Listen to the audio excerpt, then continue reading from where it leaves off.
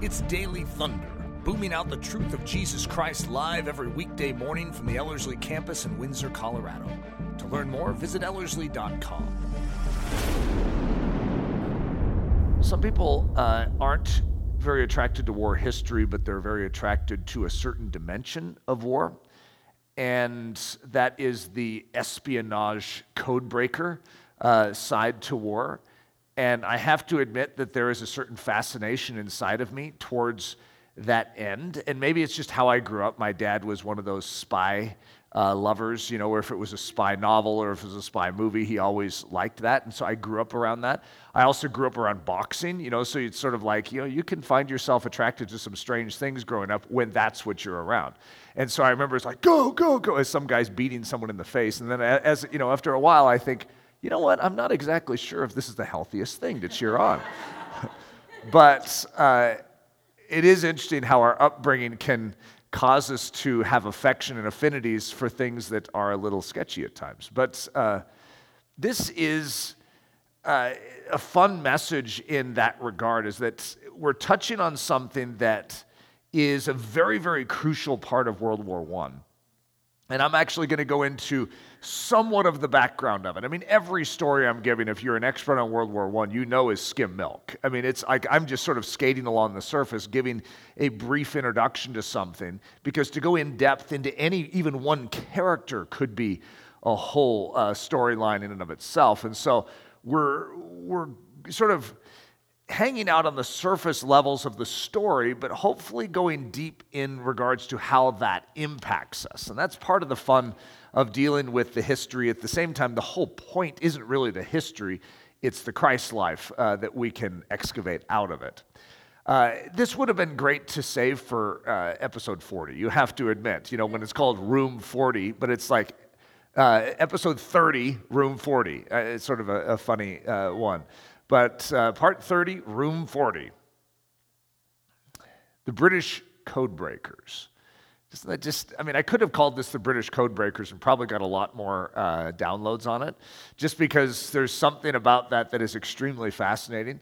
But it would have messed with the very principle of the message, which is the reason that this is called Room 40 is because it doesn't draw attention to itself. It's very, very purposefully that.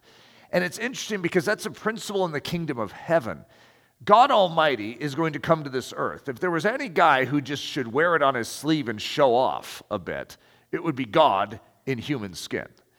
And yet, even when you look into the Old Testament and you see the first tabernacle that is being designed, it's like covered in badger skin.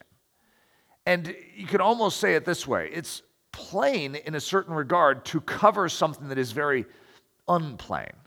In other words, what is inside is glorious, but what is on the outside doesn't necessarily show off in the way that you would think it should. And Jesus, in the life of Jesus, is very similar to that. And that there is nothing in his ordinary bearing that would cause us to be attracted in an extraordinary fashion. And yet, whatever he is housing is something so glorious and so beautiful and so lovely, and yet in normal, plain garb, if you will. And extra interesting is that's the same with us as the church. That we are housing the glories of the heavenlies, and yet we are rather plain in our bearing. Not many rich, not many famous, not many wealthy amongst us. It's just sort of the average character that makes up the Church of Jesus Christ, at least the triumphant version of it. And that's, in essence, what Room 40 is. It's named Room 40 on purpose so that no one thinks twice about it. Isn't that interesting? But what is going on in Room 40 is quite spectacular. So the British Codebreakers, here's a little peek inside of Room 40. Actually, it's funny because if you try and get a picture of Room 40, this is what you get, the one picture of Room 40. I don't even know if it is of Room 1, or I'm sorry, did I say 140? Of Room 40. And so, but it is still a fascinating one. It almost seems staged, like the guy in the back is supposedly reading the paper. And so I don't know if this is actually Room 40, but that's what's gone down in history as a picture of Room 40. Technically, by the end of World War I, there were 800 people working in room 40. So you get the idea that room 40 didn't stay a little room. Somewhere along the line it expanded, but was still called room 40. So in the Admiralty building in London, you're going to see room 40, just 4 rooms down from boardroom 36, and nothing special, right? And that's where this is all going to begin. So to understand room 40, you really need to understand the legend of Admiral Hull. So here's a picture of Admiral Hull. Isn't he a fascinating looking character? I guess he was rather intimidating if you hung out with him. Any admiral has to be a pretty tough cookie. The British Navy is the most powerful navy in the world, and this is going to become one of the most powerful men in the world. It's hard to even liken him to someone because he's a combination between almost like a Winston Churchill meets Sherlock Holmes. He's a very fascinating character in his own right. And so here's a couple descriptions from Barbara Tuchman's The Zimmerman Telegram. Admiral Hull was ruthless, sometimes cruel, always resourceful. His piercing eye, his unrelenting drive, his magnetism could get anything he wanted out of anybody. And a small, ruddy man with authority in his step and an admiral's gold stripes on his sleeve. The physical presence of Admiral Sir William Reginald Hull frequently nerved in men an impulse to do something heroic. Isn't that a great description of someone? So room 40, a boring name to a very intriguing work. So for those of you that don't know anything about the British spy network, then this is not probably going to satisfy you at the level that a novel on it or a movie on it, because there's loads of them that have been created over time. Even a book called Room 40, there's a whole bunch of them. In other words, this is so intriguing to people's minds. Now there's a podcast called Room 40, a podcast episode. So it's funny because I think a lot of us, when we look into World War I, we see the simplicity and the plainness of it, that it attracts us. And it's sort of like, I like that, Room 40. And then that becomes symbolic of something. Symbolic of something very plain and hidden and humble that is doing a great work. So it's a boring name to a very intriguing work. So this is what Barbara Tuchman says. She says, 800 code breakers working tirelessly was carefully masked by a bland pretense of ordinariness. In other words, hey, nothing going on here, nothing to see here. Just keep walking down the hall. Boardroom 36 is just right down the hall. Yeah, I'm sure you're looking for that. Room 40, nothing here to see. The beginnings of Room 40. So Barbara Tuchman says, Room 40 had sprung from an act done in the first hours of the war. England had declared war at midnight on August 4th. So if you've gone through this whole series, you can sort of hearken back to August 4th, 1914, when the British give the ultimatum to the Germans to basically back out of Belgium and to declare that this was a mistake, that they invaded neutral Belgium. And if they don't, then Great Britain needs to declare war. And the Germans have no intention of pulling out. They're on a clock. They have 39 hours to take Paris. 39 days to take Paris. And so the clock is ticking. And so at midnight, as that same clock is ticking in Great Britain declares war. And before the sun rose the next morning, a ship moved slowly through the mist over the North Sea until she reached a point some miles off Emden, where the Dutch coast joins the German. In the half-darkness, she began to fish in a manner that was strangely clumsy yet purposeful. Heavy grappling irons were plunged into the water, dragged along the bottom, and hauled up, bringing with them an eel-shaped catch, dripping mud and slime, that clanged against the ship's side with a metallic sound. Several times the maneuver was repeated, and each time the eel-like shapes were cut and cast back into the sea. They were the German transatlantic cables.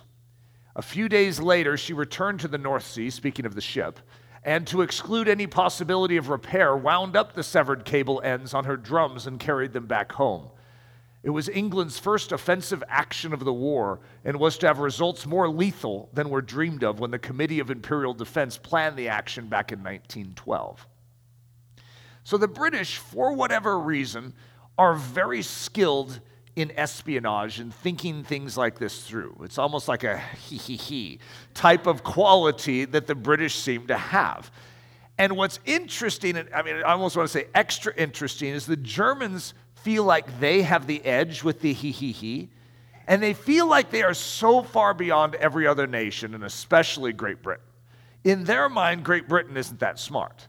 And that is actually what is going to cost the Germans, is that they underestimate the British, and they overinflate their own brilliance, which is extremely interesting in World War I.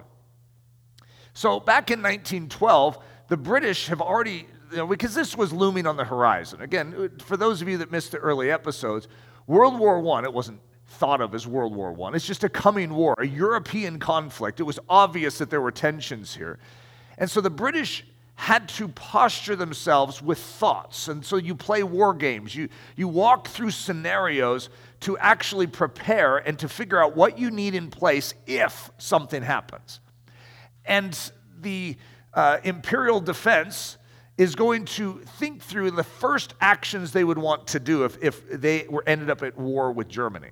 And that is to cut the transatlantic cables. That's the communication with different parts of the world.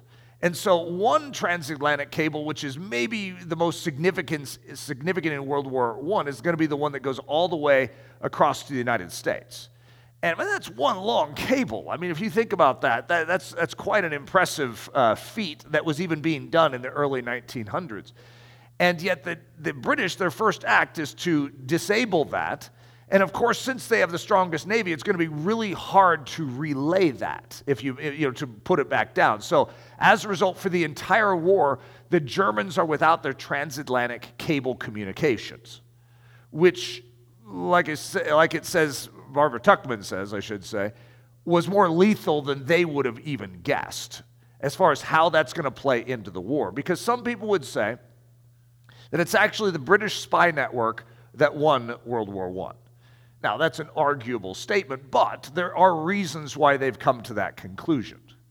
And so that one act actually plays a big role.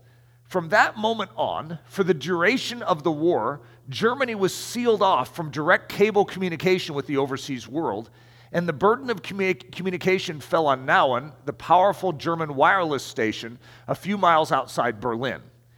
So Berlin being the capital of Germany, they had a wireless station a few miles outside, and so that became their hub of communication.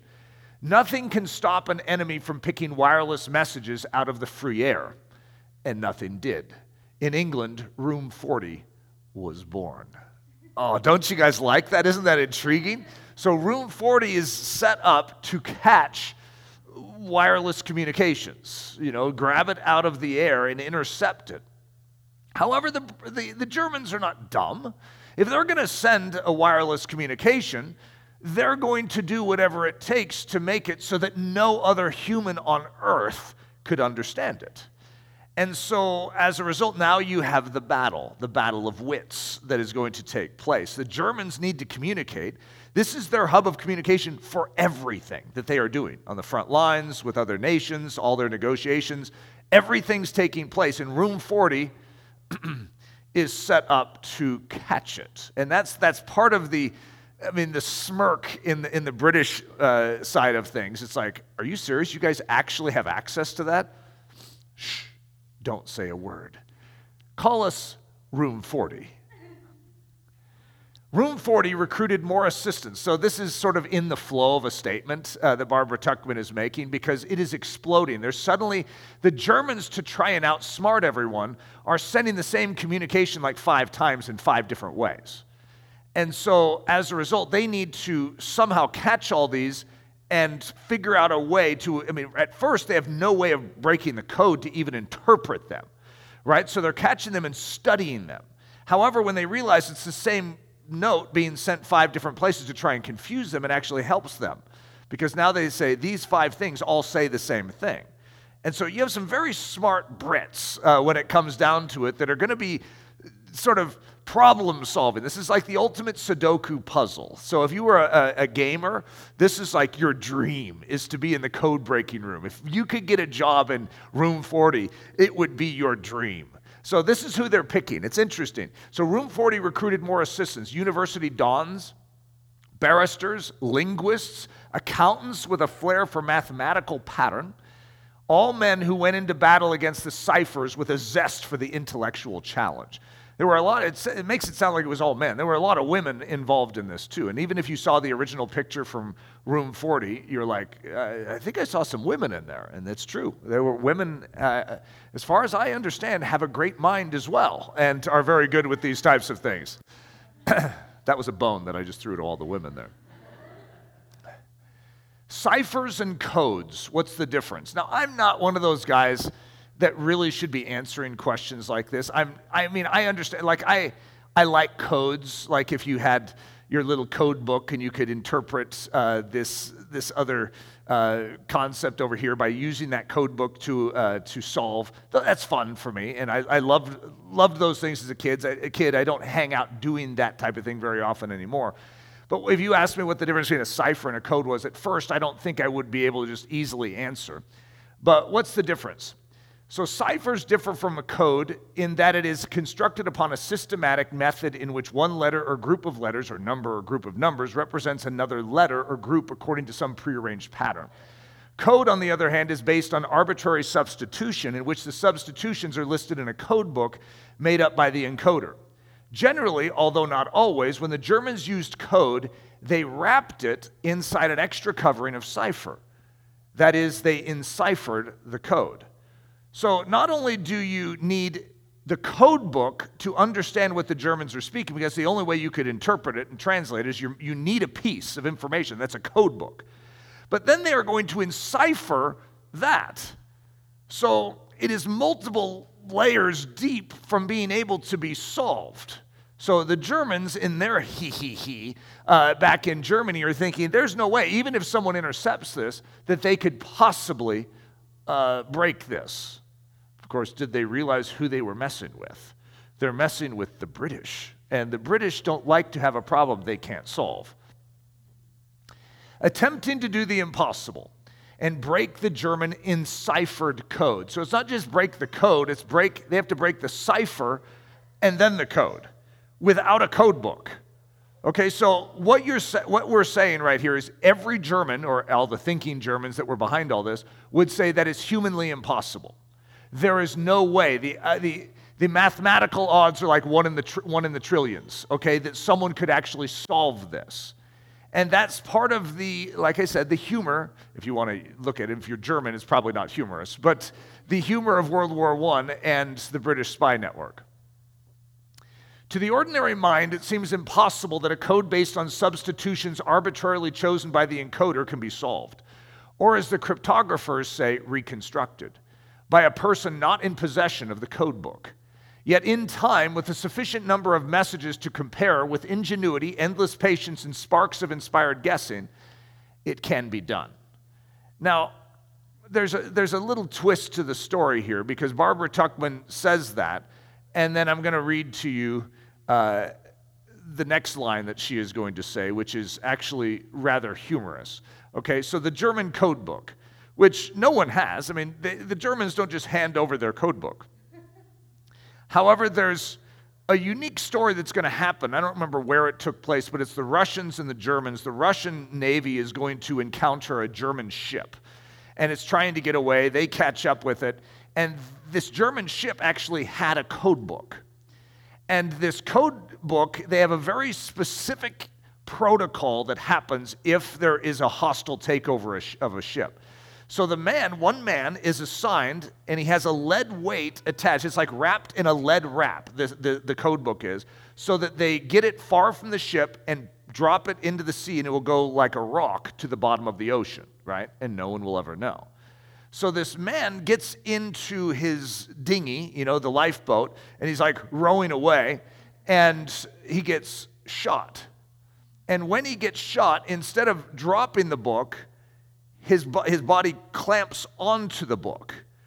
And so he's laying there and he falls over and he's like floating in the ocean. And the Russians capture him, bring him aboard, and then pry this out of his dead hand. And it's a German code book. So we can be impressed with the British. They may not want you to know this, that they didn't just solve the code, they did get a little help. They came by the German code book. One has only to imagine the infinite difficulty of the process of breaking an enciphered code to realize the worth of the shortcut provided when a copy of the enemy code book is captured. Isn't this fun? Aren't you guys enjoying this? I mean, there's something about espionage that is very intriguing to us, and the fact that it is all part of this story, and the fact that you're trusting that some spiritual value will come out of this message. The vulnerability of the German. Now, we've recognized a lot of vulnerabilities to the Germans, and I feel bad. You know, being German, I've definitely thrown the Germans under the bus in World War I. They are the aggressor in World War I, and they have some built-in challenges that we're going to see continue to grow into World War II, which is they have a tendency to think of themselves as superior. They think of their thoughts as superior, their science is superior, their music is superior. And most of the world would probably even agree. It's brilliant.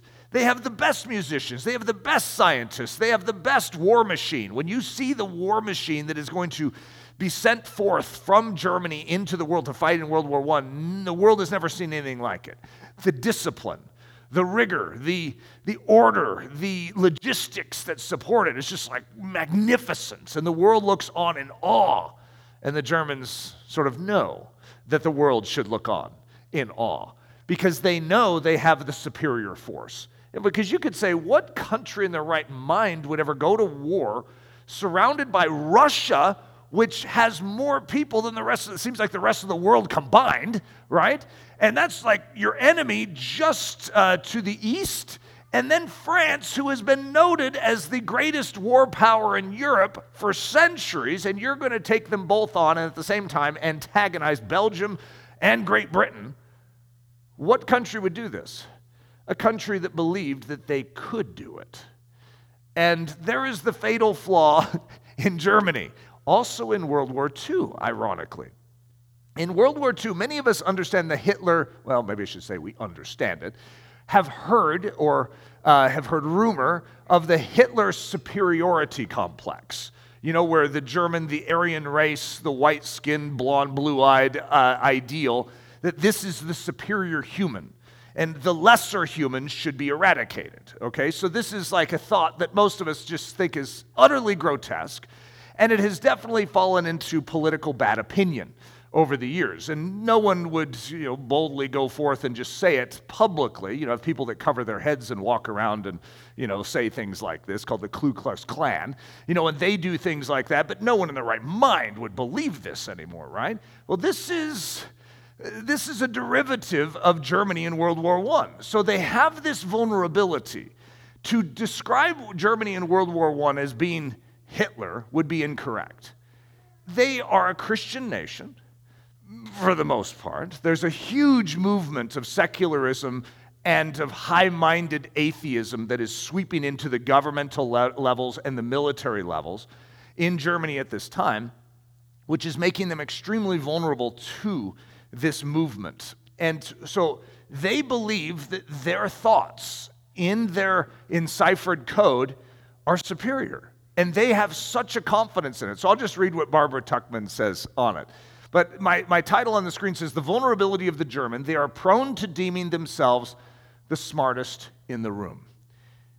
Now, before I get into these quotes, it's interesting because there's two things happening. Room 40, its secret is its, if you could even say it this way, it's humility and hiddenness. It doesn't want to be seen. It is doing everything under the radar. No one is applauding it. No one is patting it on the back. Everyone that is working for it can't even say that they're working for it, right? And so it's a very unique difference because the Germans are boasting about everything they do. And they want respect. That's actually one of the things, if you look at their king or their emperor, known as Kaiser Wilhelm, we've been calling him William, he yearns to be respected. He wants to be deemed who Germany is. He wants it to get the respect that it is due. And he doesn't feel like he's ever gotten that from England. And if you go back to some of my first messages, you'll understand why William feels slighted. And he never got that from Russia. And Nicholas II, who's now the Tsar of Russia, his dad wouldn't even look him in the face, wouldn't look William in the face. William is the emperor of Germany. And the previous Tsar of Russia wouldn't even turn and face him. He would talk to him with a sneer over his shoulder.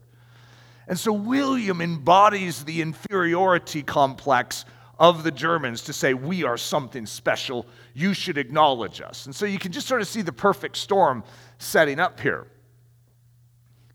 So Barbara Tuchman says it this way, yes, the Germans were clever, but just that fatal inch short of being clever enough to suspect that their enemy might be clever too. Sublimely confident that their code was as nearly perfect as human minds could devise, was it not scientific? Was it not German? That they had used it unchanged since the first day of the war, assuming its inviolability, which means it cannot be violated. In war, never assume anything. Isn't that a great line? Every German wireless message was being grasped out of the ether and read in room 40. The Germans changed the cipher frequently. Okay, so remember, you have a code, which you need the code book for. Okay, they have the code book. Yes. But there's a cipher that you have to break through to get even to understand the code and then match it up with the code book. So when you solve the cipher, then they're going to change it. And they're going to change it like every month as the war progresses. So that's going to make it hard. Now you have to crack a code every month to start over. Well, listen to this. So the Germans changed the cipher frequently as time went on, every 24 hours. But being orderly Germans, they changed it according to an orderly system, which once solved by the cryptanalysts of room 40 could be solved again each time by progressing according to a constant pattern. Doesn't that sound like the Germans? That's like classic Eric right there. It's like, okay, we'll change it, and we'll change it on a predictable schedule, and we'll change it to do, this exact change method. And the British are onto it the whole time. So they know that it changes every 24 hours, and they know how it changes every 24 hours. And so as a result, you can change it all you want, but your brilliant Germanness is actually setting you up to be decoded. A quick visit to World War II. Now, we're in World War I, and I know I jumped to World War II in a previous message this week as well. But World War II has the same dynamic taking place in it but you're going to have to change the players to be Japan and America.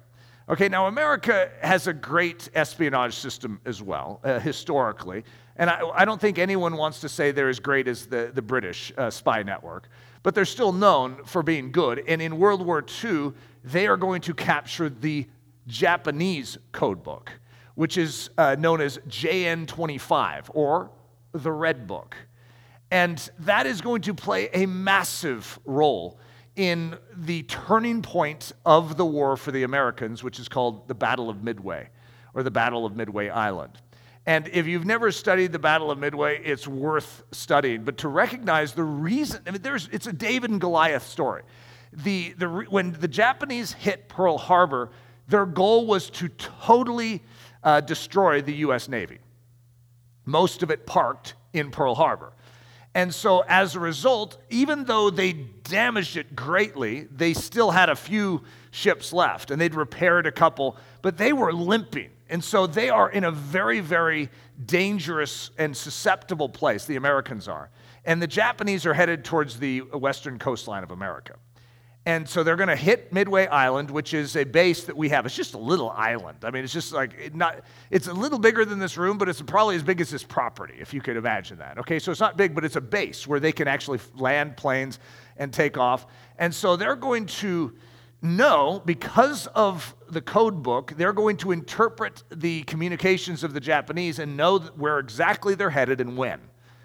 And so even though they are far lesser powered, as far as a naval power, they're going to have the ability to get the jump on the Japanese and strike the Japanese first, because the Japanese would never dream that the Americans know where they're going to be and when. And of course, it's a great story. I mean, I don't want to, give away any spoilers here. So if you look at JN25, the way I've looked at that code book and the way I likened it in World War II when I was teaching on World War II, it's called the Red Book. And I was thinking about what the Bible could be called, the Red Book. When you think about Jesus coming to save, he's the Word of God made flesh, and he's saving us as the red. I gave a message called the Zone Rouge earlier, and it's talking about the two different kinds of red that exist. You have the red of Adam, which his name even means red man, and you have the red of Jesus. And the first one will fail, the second one will succeed. And so I was thinking, what a great name for the Bible. It's like a code book. It gives away the movements of the enemy, and it also gives us our directives. It's like the ultimate book for war, if you think about that, because it's a code book to interpret and intercept enemy communications. And at the same time, it's a directive from our general of how we are to go about winning this war. Isn't that a cool concept? I was thinking of calling it the Red Book. I mean, that's a great name for it. But JN25, I don't know what that actually stood for. But so I looked up John 2:5, figuring, hey, if this is our Red Book. And it was really interesting because it's Mary talking to the people at the wedding at Cana. And what she is going to say is, whatever he, speaking of Jesus, says to you, do it.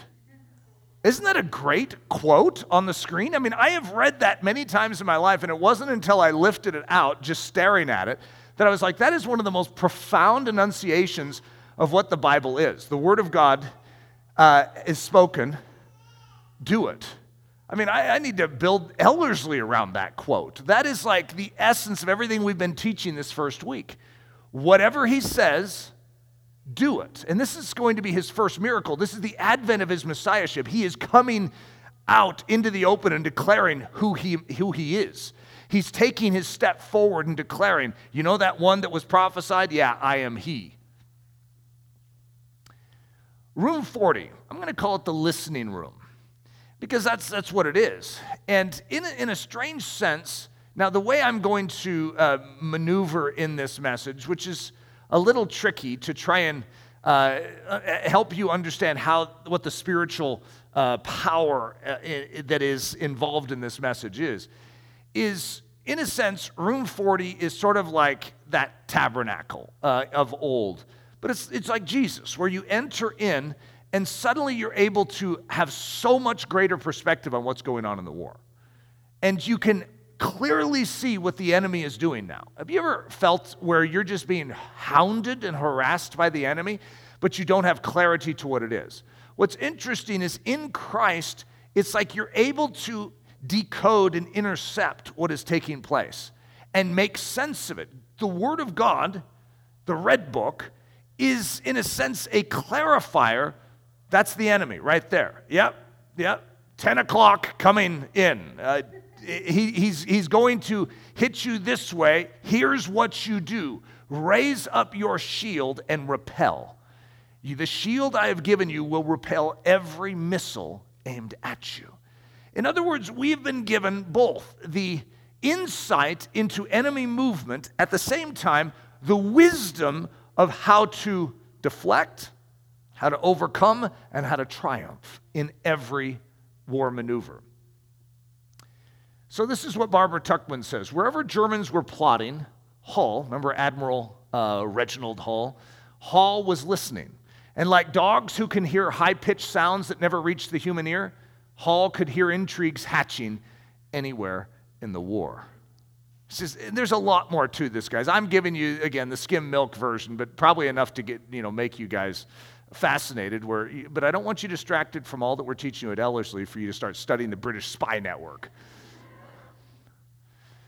So God's JN25, his Red Book, doesn't just reveal his wisdom for battle, which is an incredible statement because the Bible gives us wisdom for battle.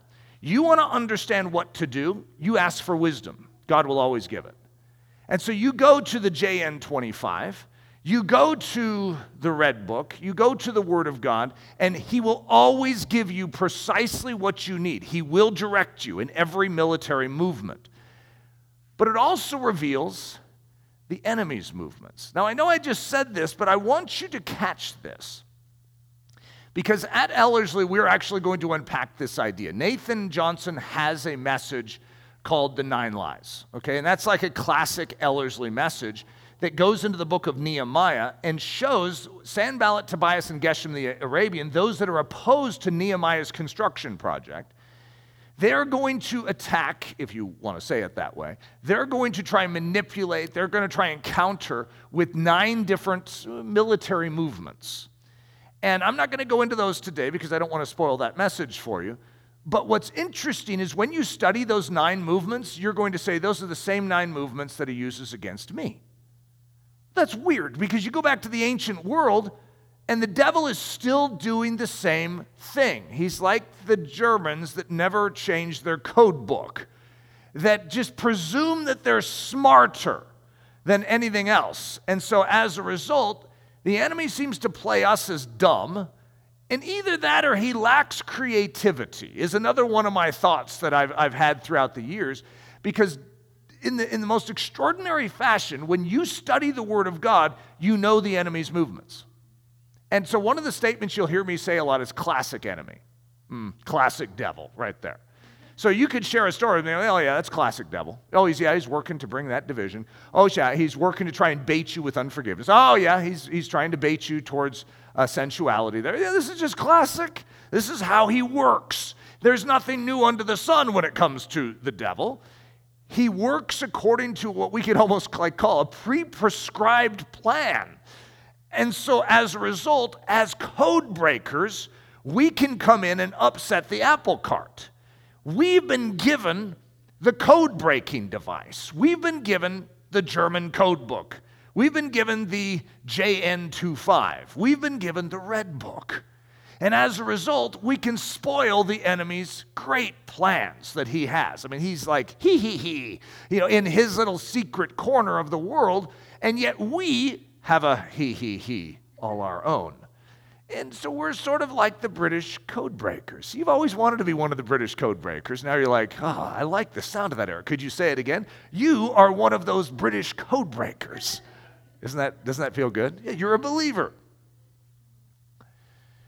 So 2 Kings 6, 8 through 12 is going to talk about, it's funny because it's indirectly talking about Elisha.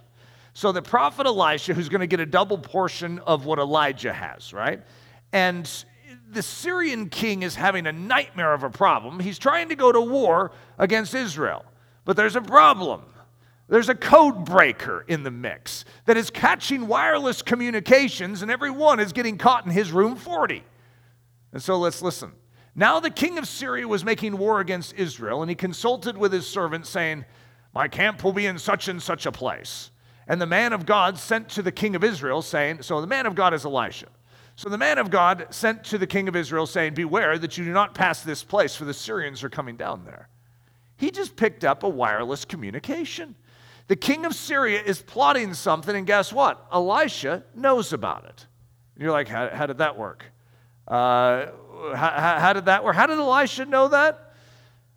Then the king of Israel sent someone to that place of which the man of God had told him. Thus he warned him, and he was watchful there, not just once or twice. So in other words, what we see happening is that Elisha keeps picking up and intercepting wireless communications out of Syria. And so the king of Syria is rather frustrated because everything he is plotting to do, Elisha seems to pick up on it and know what he's up to. And so they keep moving their soldiers and their troops into these places, and as a result, it's offsetting the movement of the Syrians. Oh, that's frustrating. It seems like we're missing a letter. Therefore, it says herefore.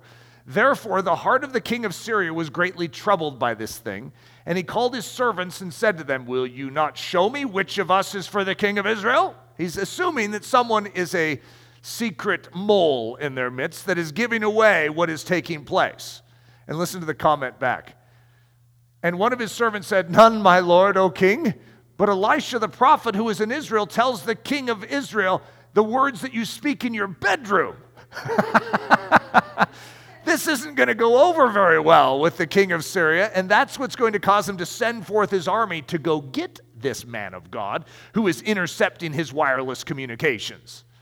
And that's when, I don't know if you guys remember the story. I mean, you may have already heard it because Nathan loves to bring that story up. So do I. It's one of our favorite stories. And it deserves being brought up in so many contexts, right? But remember, the servant gets up in the morning and, whoa, there's this whole army around him. And then Elisha comes out with his coffee, and then the man of God, or the servant says, alas, my master, what shall we do? Anyway, they're surrounded by Syrians. And Elisha is just like, look, don't you see? The greater are those that are with us than those that are with them. And Lord, open my servant's eyes that he would see. And he sees the mountains full of horses and chariots of fire all around. And then with one word, Elisha blinds the entire Syrian army. That's a pretty cool story. That really doesn't have to do with our JN25, code book, but it's still, a great moment in history. However, what we see is that there is an ability that Elisha has to pick up wireless communication. I know I'm calling it wireless communication, but communication that he should not know. And I'm going to say it this way. As a believer, when you rest in Christ and when you do your work in the humility and the hiddenness of Christ, that you will know what you need to know to win this battle. You will be like an Admiral Hall with the ability to pick up that which you need to discern that which you must have to be victorious. I have said this to Leslie so many times, that there is an ability that we have as believers to just rest, because we've had a lot of schemes that have come against the two of us and against this ministry. And it's weird, don't you think, that schemes would come against people? Because it's like we're just minding our own business, just trying to stand for Jesus, and schemes will be awakened. Now, I'm not going to go into what those schemes are, just trust me, okay? There have been schemes that have come against us, and yet, before the scheme can work, God gives us insight. And as a result, we sort of move our forces to one spot, and it counteracts something that we didn't fully understand. And then in hindsight, we look back and go, God, how did you move us into that position? And yet when you are in room 40, and when you dwell in room 40, God's style, speaking of Christ and knowing the Holy Spirit, it's like he gives you that insight, that discernment, that understanding for the battle. It's called wisdom. I mean, that's what you're getting. You're getting wisdom, you're getting insight, you're getting understanding to truly know how to win this thing. And there is a tremendous peace that can come, because a lot of Christians are focused on what we could call conspiracies right now. I don't know if you've lingered near anyone who has ever brought up a conspiracy that is taking place in the world today, but there's a lot of them, and there always have been, okay? There is always like some group of intellectuals out there that are, above everything and, have no law, they're a law unto themselves, that are out to destroy the Christians, okay? So if you live in Christianity, you can brush up against this. Now here's the key. Do we fear what man can do to us? No, is the simple answer as believers. Therefore, it really doesn't matter what the enemy is scheming, what the king of Syria is scheming. He is scheming. We just caught him red-handed in the Bible, scheming to take Israel. And yet, guess what? God should not be belittled. God has his own spy network, and he is very good at moving his saints into position at just the right time to counter it. And so as a result, I have found a great rest in my soul that I don't need to focus on what the enemy is doing, but if I just focus on what God is doing and what he is asking of me, I will always be in the right position to address the enemy's movements. Our very predictable enemy. Now, I already mentioned, the book of Nehemiah, which is a profound demonstration of the predictability of the enemy. But Paul is going to reference the same thing. In 2 Corinthians 2:11, he's talking about forgiveness in Christ, and he's going to say, lest Satan should take advantage of us. In other words, we should forgive, lest Satan should actually gain advantage. And listen, for we are not ignorant of his devices. We know exactly what he's up to. This is classic enemy. He's trying to get us to stumble for unforgiveness. So he's trying to create a grievance over here so that it could disturb our soul and so that we would open up a door of access through unforgiveness in our life. But we're not dumb. We're not going to fall for that one, are we? And so as a result, when you recognize you have the code book, it actually explains this very thing. His devices, the enemy's devices, so that you can not just be where God wants you to be, but you can know what the enemy is doing to the degree that is necessary to preserve your soul and to preserve the church, to preserve your marriage, to preserve your family. Room 40, where mysteries are solved. Now, there's a reason why I'm bringing up Room 40, and it's not just because it's intriguing. It's also because it's going to play into the rest of World War I. And I've been setting up a story. I've been hanging out in the Wild West. I don't know that since you guys have been here, I've visited the Wild West, have I?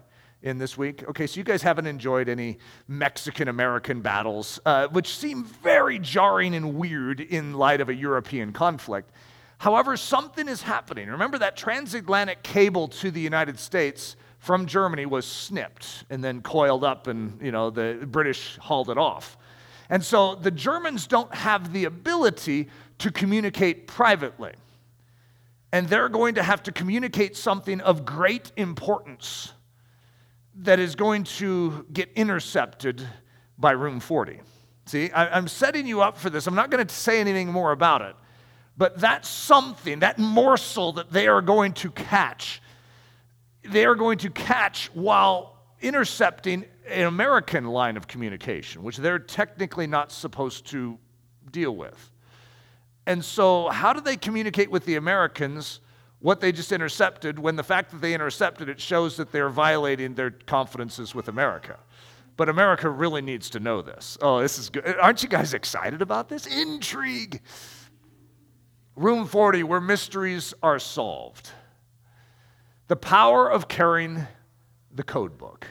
When you have the code book, and you have access to the code book, and you know the code book, you see, when these cryptanalysts would look over a document that would just be gibberish to you, the more familiar they are with the code book, the more they could see something and actually see a big number, like a 5-6 digit number, and know exactly what it is.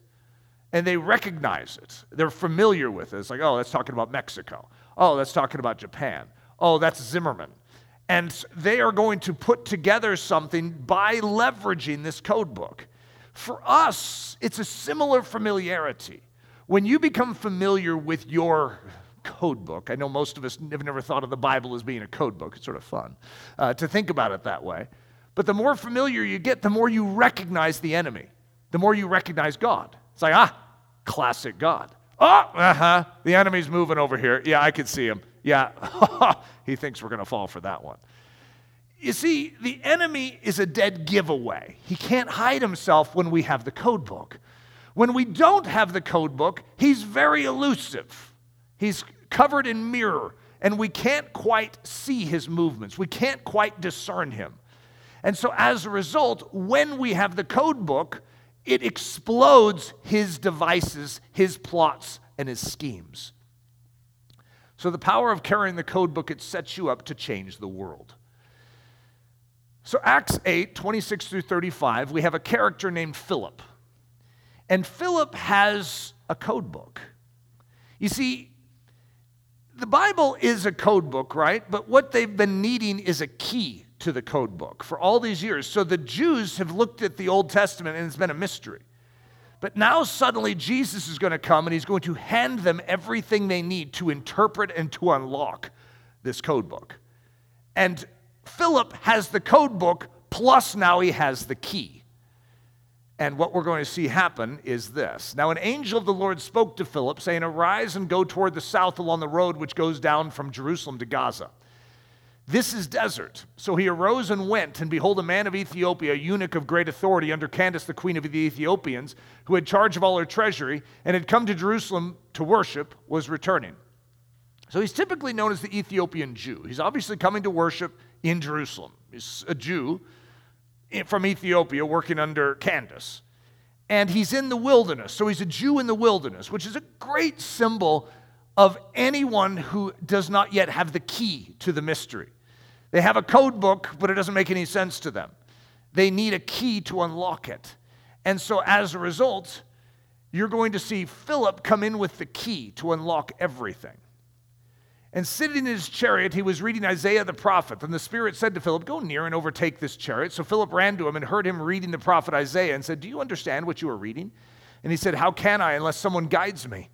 And he asked Philip to come up and sit with him. The place in the scripture which he read was this: "He was led as a sheep to the slaughter, and as a lamb before its shearers is silent, so he opened not his mouth. In his humiliation his justice was taken away, and who will declare his generation? For his life is taken from the earth." Now what's interesting is because you have had the code book and because you've had the key of Jesus Christ and him crucified your entire life, you know what that's talking about. You could probably even tell me what scripture in Isaiah it was. That's Isaiah chapter 53. That's talking about Jesus the Messiah. And yet the Ethiopian Jew doesn't see it because he doesn't have the key. He has the book, he doesn't have the key to unlock it. So the eunuch answered Philip and said, "I ask of you, of whom does the prophet say this, of himself or of some other man?" Then Philip opened his mouth and beginning at this scripture preached Jesus to him. You see, you have the answer for your own soul in Jesus Christ. He's given you this book, and that book unlocks the mystery of Christ. Christ is this great mystery. It's the revelation of him in us and through us, even through the Gentiles. It's this great mystery. It's been hidden for ages and generations, and it's now revealed. So here's our Greek word, mysterion. Isn't that a cool word? Of course, we could probably guess what it means just by looking at it, right? The mystery. And this word is going to be used, I want to say, like 27 times in the New Testament. And it's an extremely interesting study in and of itself. But Paul is always talking about a mystery that is hidden, a mystery that is now revealed, a mystery that he is entrusted, a mystery that is Christ, a mystery that is Christ in us, a mystery. I mean, this is his term. He even talks about marriage as being a great mystery, right? Because it's revealing another realm.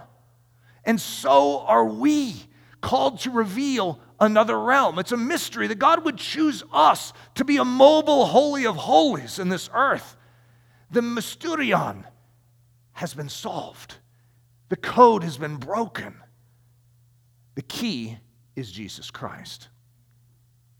So listen to this statement, Matthew 13:11. It's also going to be stated in Mark 4:11 and Luke 8:10. "It is given unto you to know the mysteries of the kingdom of heaven." Isn't that a great statement of what we have been entrusted? We have been entrusted the mysteries of the kingdom of heaven. The primary mystery is the Christ revealed. But then the following subsequent mysteries, Christ revealed in us. Christ revealed through us. Christ revealed through all that we do. Are you actually saying that we humans are the delivery vehicle of the unseen realm? That's exactly what I'm saying. And this is the mystery that Paul is so excited about sharing, and that he's going to write multiple letters to share this mystery that he is found in Christ, that has been hidden for ages and generations, but is now revealed. And in Colossians, he simply says, Christ in us, the hope of glory. And so you have access to the code book, to the key, to unlock and to break the great mystery and to solve it for your own life. But not so that you can just have it in your own life, but so that you can carry this mystery, carry this code book with you, carry the key inside of it, and to bring it to everyone that you meet to help them break the code of their own soul. The mystery that hovers over them, the cloud, the fog, so that they too can be set free. Father, thank you for your great gift. Thank you for your word. Thank you for the tremendous power that is vested in that word. And Lord, I pray that we would treat it with such respect and deep appreciation. Lord, that we would handle it with a greater dexterousness and a greater fear of God. For Lord, you have given us what we need. You have given us wisdom. You have given us insight. You have given us understanding so that we can live fully for you. We're so appreciative, so grateful, Lord. It's in the precious name of Jesus that we pray this. Amen. Daily Thunder is a listener-supported production of Ellerslie Discipleship Training. At Ellerslie, we are laboring to rouse the Church of Jesus Christ out of its lethargy and build brave-hearted Christians for such a time as this. Daily Thunder episodes are released every day, Monday through Friday, from our campus in Windsor, Colorado. And our weekly sermon is delivered live at 9 a.m. on Sunday mornings with a delayed live stream available at noon Mountain Time. Go to Ellerslie.com/daily to get all the details. Thanks for listening.